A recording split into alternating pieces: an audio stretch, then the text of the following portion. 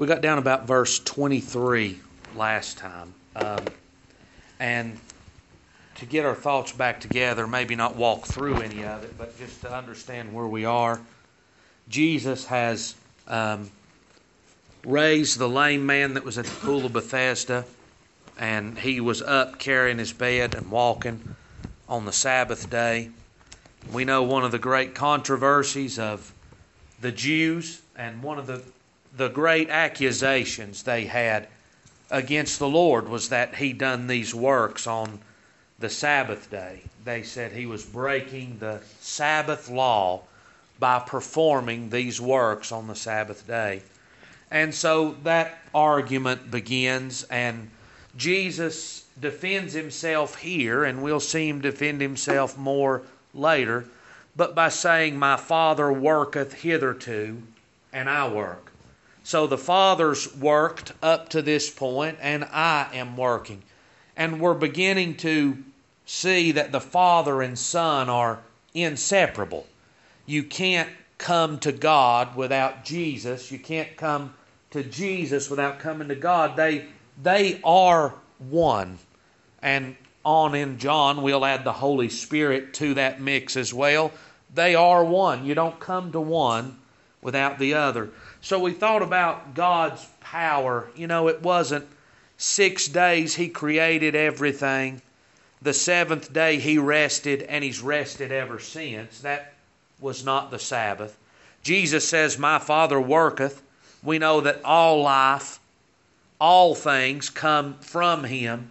We looked, and Anthony looked a while back in the opening as well, that He makes the grass to grow. He gives fruitful seasons. He's the one that gives life. He's the one that raises up. He's the one that casts down. And there's not a sparrow that falls to the ground that God has not done that. So nothing is on its own, but God is at work in everything that's going on in our world. God is in control of everything. There's a great rest that can be had there. If we can trust God, we know that He's in control. Even when we're in trouble, He's still in control. We're there under His hand.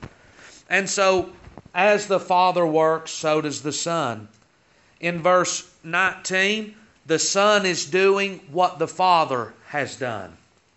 In verse 20, the Father loveth the Son, and sheweth Him all things. 21, the Father raiseth up the dead and quickeneth, so the Son quickeneth. 22, the Father judgeth no man, but committed all judgment to the Son. So you see the raising of the dead, Father and Son are together. The works that they do, Father and Son are together. Even in judgment, Father and Son are together. They are one in judgment. They are one in resurrection. And in verse 23, where we left off last time, that all men should honor the Son, even as they honor the Father. He that honoreth not the Son, honoreth not the Father which has sent Him. So if there's no submission, if there's no, the word there means to prize or to revere, to fix an evaluation on. If there's no reverence for the Son, for Jesus, then there's no reverence for the Father. You can't reverence God without coming through the Son. Neither can you reverence the Son without coming through God Himself. They are one and the same. So, and I believe we covered this last time, the idea that all roads lead to heaven, everybody's worshiping the same God in their own way, and every way's good enough, and God's going to accept whatever the heart is, that's all a lie. The only way we come to God is through Jesus. Without Jesus, there's no coming to God. There is no other means or way for man to honor God, and there's no way for man to honor the Son without God Himself. So they're one. Verse 24. We'll read a few verses here and then cover them, I think. "Verily, verily, I say unto you, he that heareth my word, and believeth on Him that sent me, hath everlasting life, shall not come into condemnation, but is passed from death unto life. Verily, verily, I say unto you, the hour is coming, and now is, when the dead shall hear the voice of the Son of God, and they that hear shall live. For as the Father hath life in himself, so hath he given to the Son to have life in himself, and hath given him authority to execute judgment also, because he is the Son of Man. Marvel not at this, for the hour is coming, in the which all that are in the graves shall hear his voice, and shall come forth, they that have done good unto the resurrection of life, they that have done evil unto the resurrection of damnation. So, let's just walk down through these. Let's get exactly what's being said, and then maybe we'll back up again and add some other scriptures to look at it. So, verily, verily, he that heareth my word and believeth on him that sent me. Now, if you think now, wouldn't you think that it would be on Jesus is where the belief ought to be? He says, he that heareth my word and believeth on him that sent me. Remember in John 3, it's believing on him. In John 5, it's believing on him that sent. See, they're one. If you're going to truly believe God and God's word, then you're going to believe Jesus. And if you're going to truly believe Jesus, then you're going to believe God. They can't be separated. And again, he's establishing that. And notice, hearing the word and believing on him that sent me hath everlasting life, shall not come into condemnation, but is passed from death unto life. So Jesus' qualification for escaping condemnation and having life is believing in him and hearing the word of God. There's no work here listed.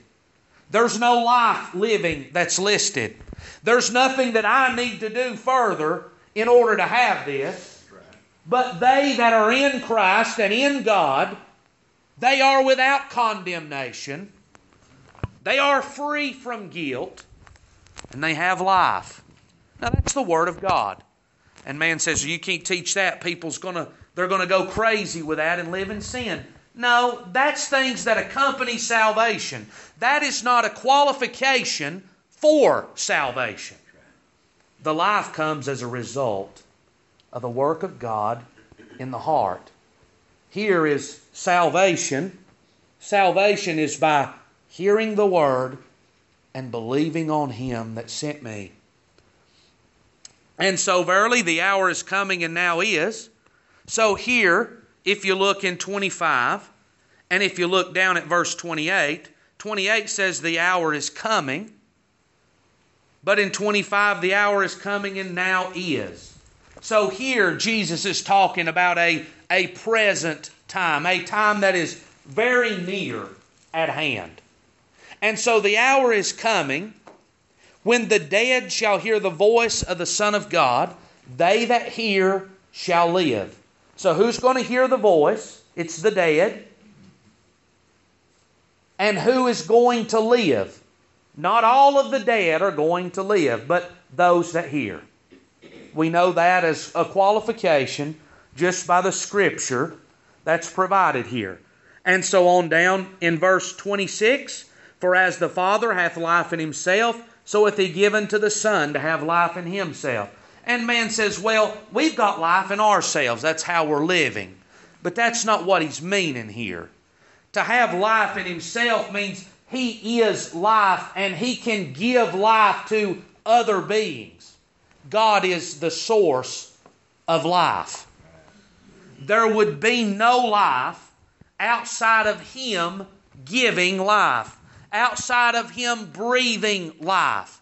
Now, I may be alive, but I cannot create something and give it life. I don't have life in myself as God has life in himself. I can't take the dead and resurrect them and bring them back to life. I don't have that power. I'm alive because God gave me life. You're alive because God gave you life. God is alive because he's eternal God. Nobody gave him life. He is life. He has life in himself. and He gives that to others. And so just as the Father has life, so does the Son. They're equal. They're inseparable. They're one. And so you can't divide them apart, one from another. And hath given Him authority to execute judgment also, because He is the Son of Man. So God has given Jesus, the man Jesus that's standing there amongst them, remembering this, the two natures of Jesus. Jesus was the Word of God all through eternity past. Jesus was the Creator, even though the man Jesus was not yet born. He did not exist. The man Jesus, the man, did not exist till Mary gave birth to Him. But the eternal Word of God did exist. And God has given this man Jesus authority to execute judgment, because, this is why, because He's the Son of Man. He is God incarnate in a body. And I realize that's hard to understand, and I can't get that. I can't explain that as it ought to be explained, but that's the case of it. He was God, made to be flesh, dwelling among us, and God gave that man power and authority over life and over death. Man's never had that power or authority before, but Jesus did. And Jesus did because He was not a son of Adam. He was the Son of God.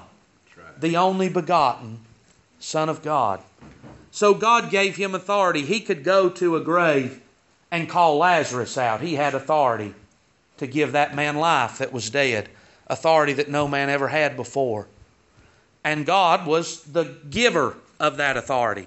Marvel not at this, for the hour is coming in which all that are in the graves shall hear His voice. So the first one that we looked at, those that hear are going to live.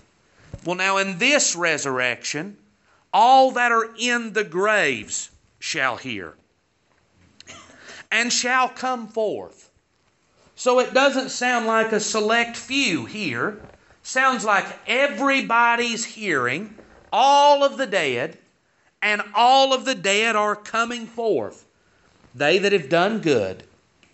They that have done what God has designed and said was good unto the resurrection of life. And they that have done evil unto the resurrection of damnation.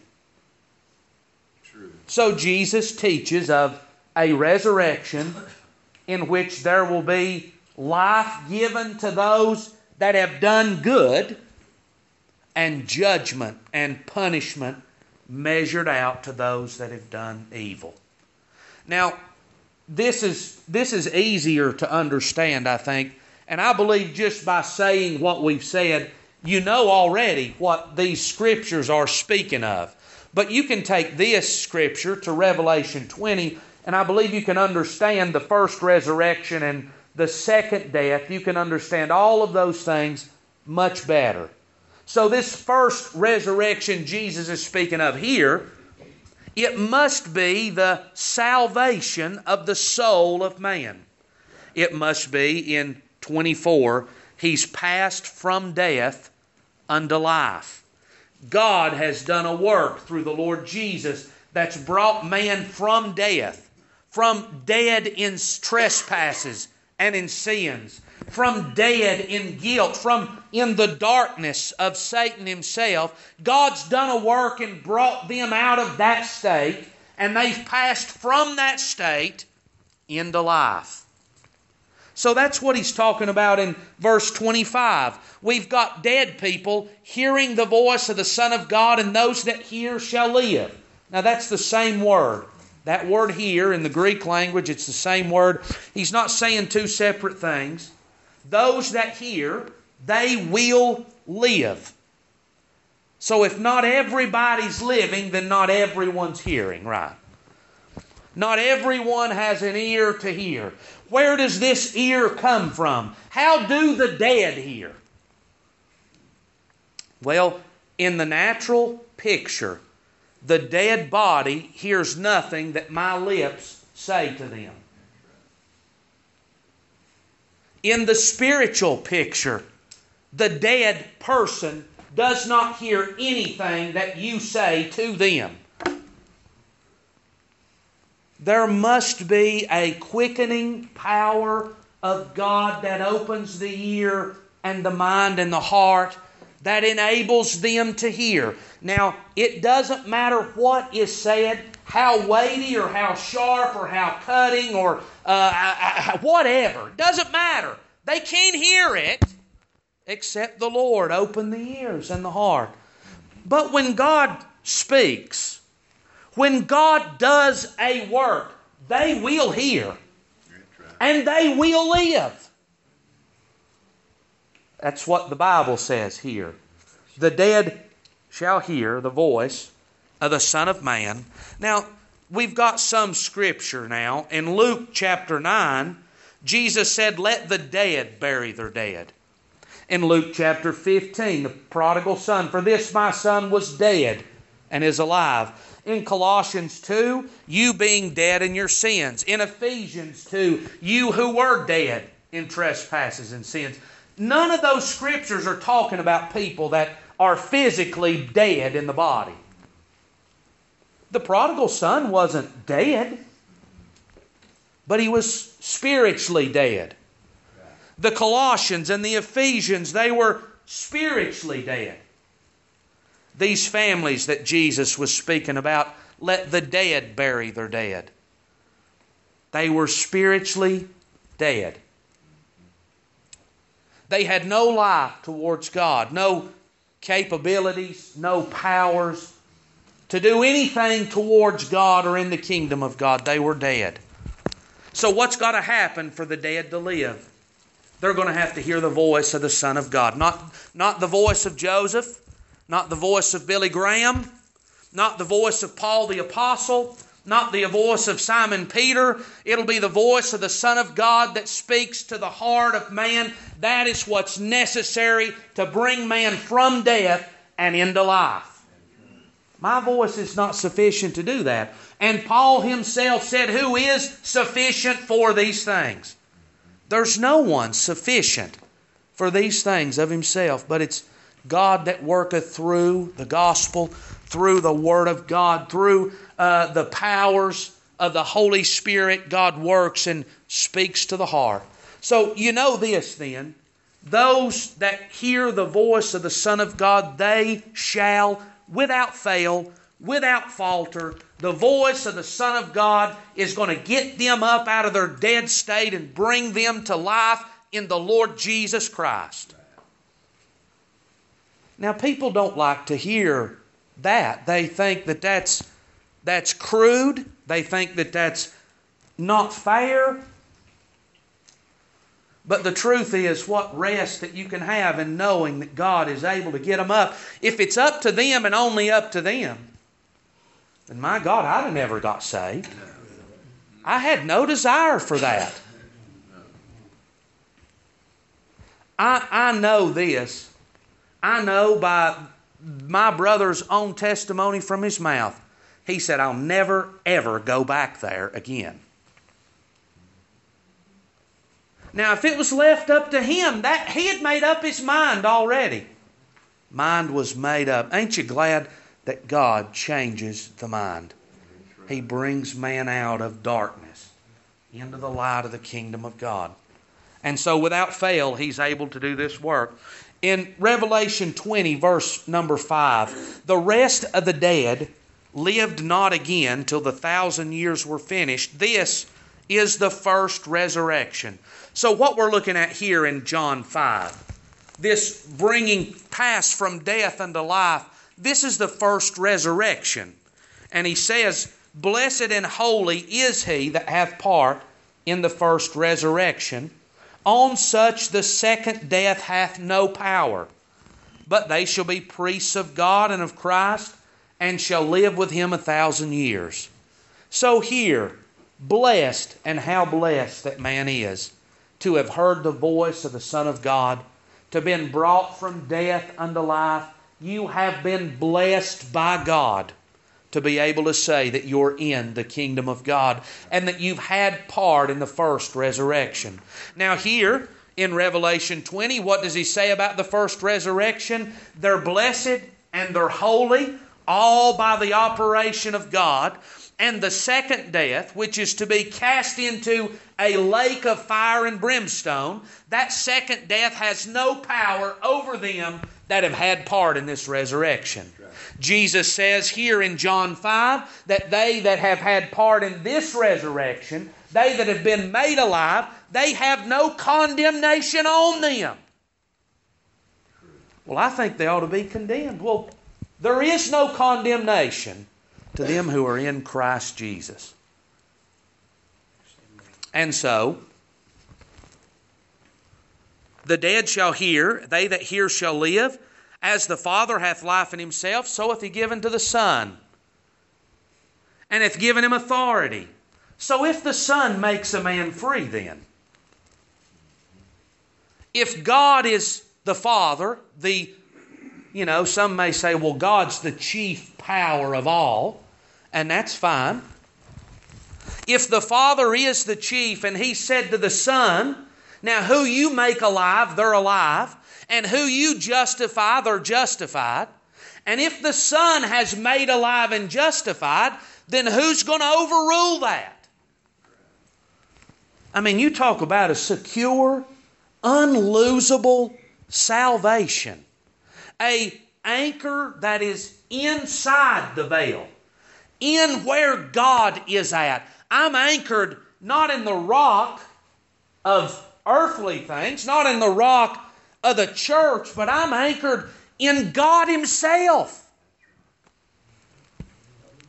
So to take away justification from those that are in Christ, God will have to cease to be the supreme power, and somebody will have to overrule Him to take that away. Now, is there any worry in anybody's mind that that's going to happen?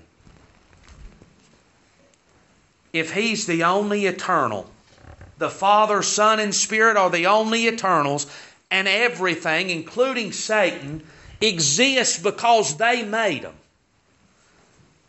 It's foolish to think that something's going to whoop God out or prevent God from having His way. It's foolish to think of Satan as anywhere near God's equal. He is not God's equal. He's God's creation. God does with him as He sees fit. And when God sees fit, He'll cast him into the lake of fire. He won't have to struggle to do that either. So they that hear shall live. In Matthew 7, verse 13, enter ye in at the strait gate, for wide is the gate, and broad is the way that leadeth to destruction, and many there be which go in thereat. Strait is the gate, and narrow is the way that leadeth to life, and few there be that find it. So you see that there is a number of people that hear and that live. There's a number of people that enter in at the strait gate. And there's also a number of people that do not hear and remain dead. You see, their status has not been changed. They were dead before, they didn't hear, and they remained dead. See, in John 3, Jesus came not to condemn the world. There was no further condemnation needed for the world. The world was already fully condemned. The world was already dead. The world was already bound for judgment and destruction and the wrath of God. He didn't bring condemnation. They were already dead, already bound for destruction. And so here, the dead remain dead that didn't hear. And on down in verse 28 now, the hour is coming in the which all that are in the graves. So a time that all of the dead and all of the living are going to be called up before Almighty God to judgment. In Daniel 12:2, Daniel saw this. Many of them that sleep in the dust of the earth shall awake, some to everlasting life, and some to shame and everlasting contempt. In the book of Acts, verse 24, chapter 24, verse 15, and have hope towards God, which they themselves also allow, that there shall be a resurrection of the dead, both just and unjust.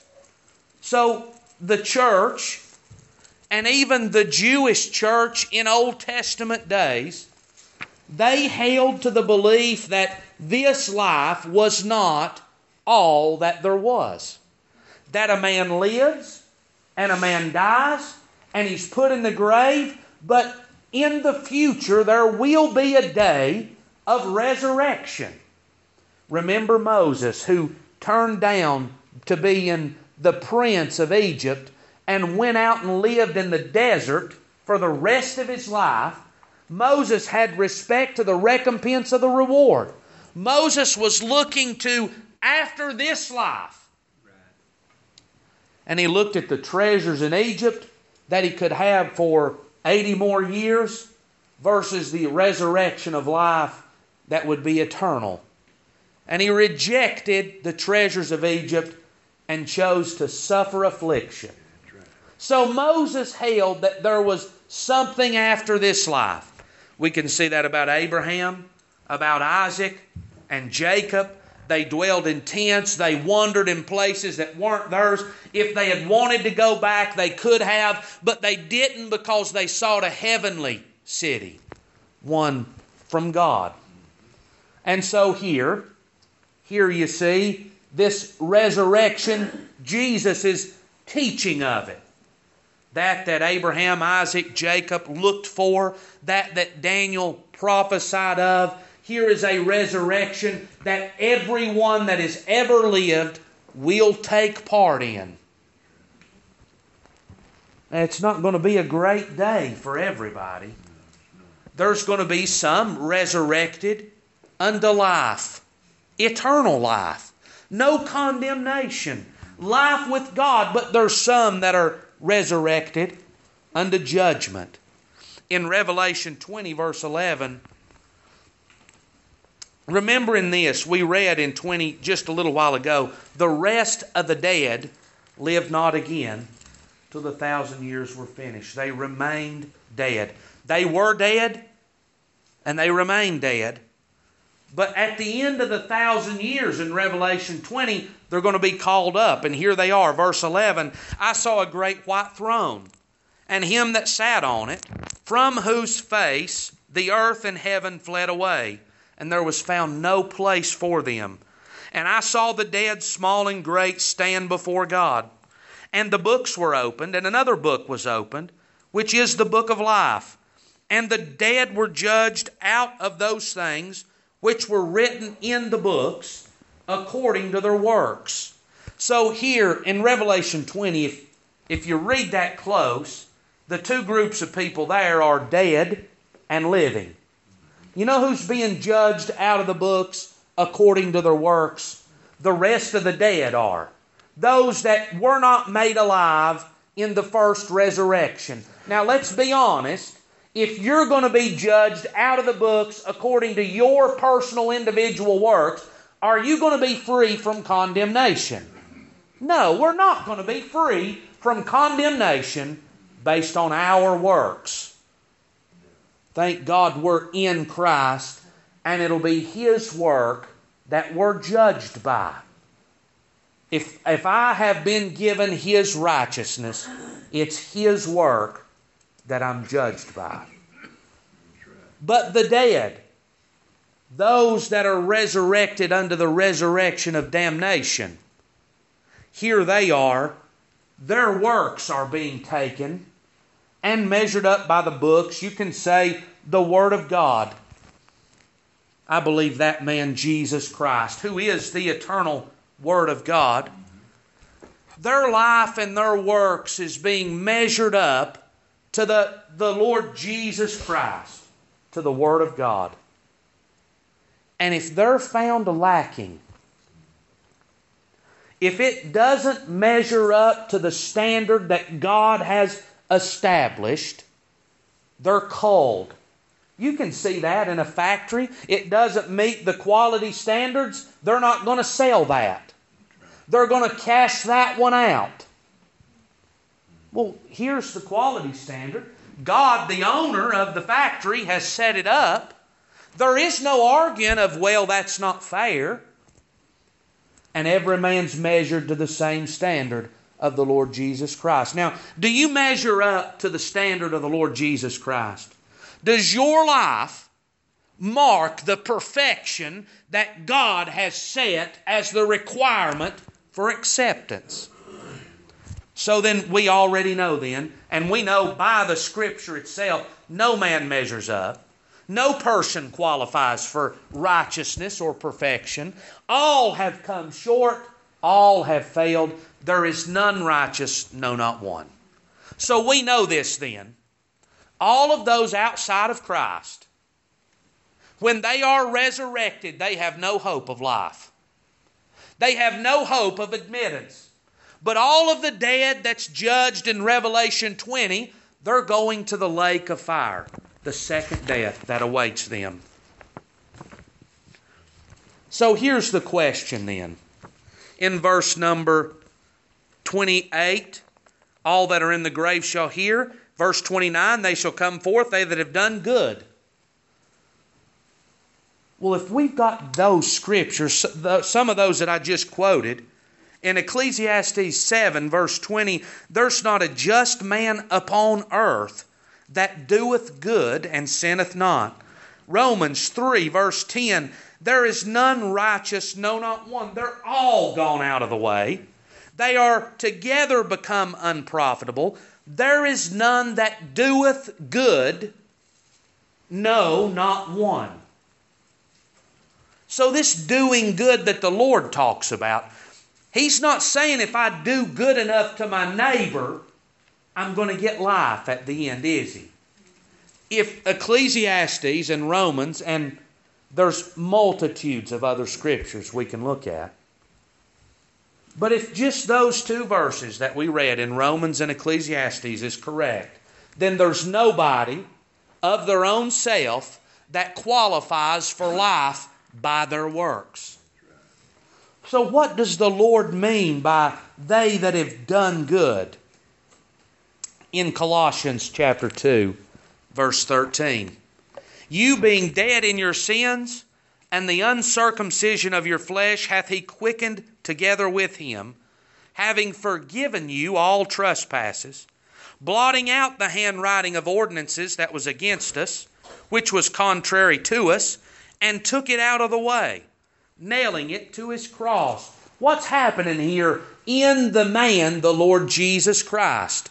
All of my trespasses, all of my breaking of the law, in Christ Jesus, that's going to be nailed to the cross. So the picture of it is that my failures, my sins, my breaking of the commandments, that would prevent me from being righteous before God, Jesus is going to bear the punishment of those transgressions on the cross of the Lord Jesus.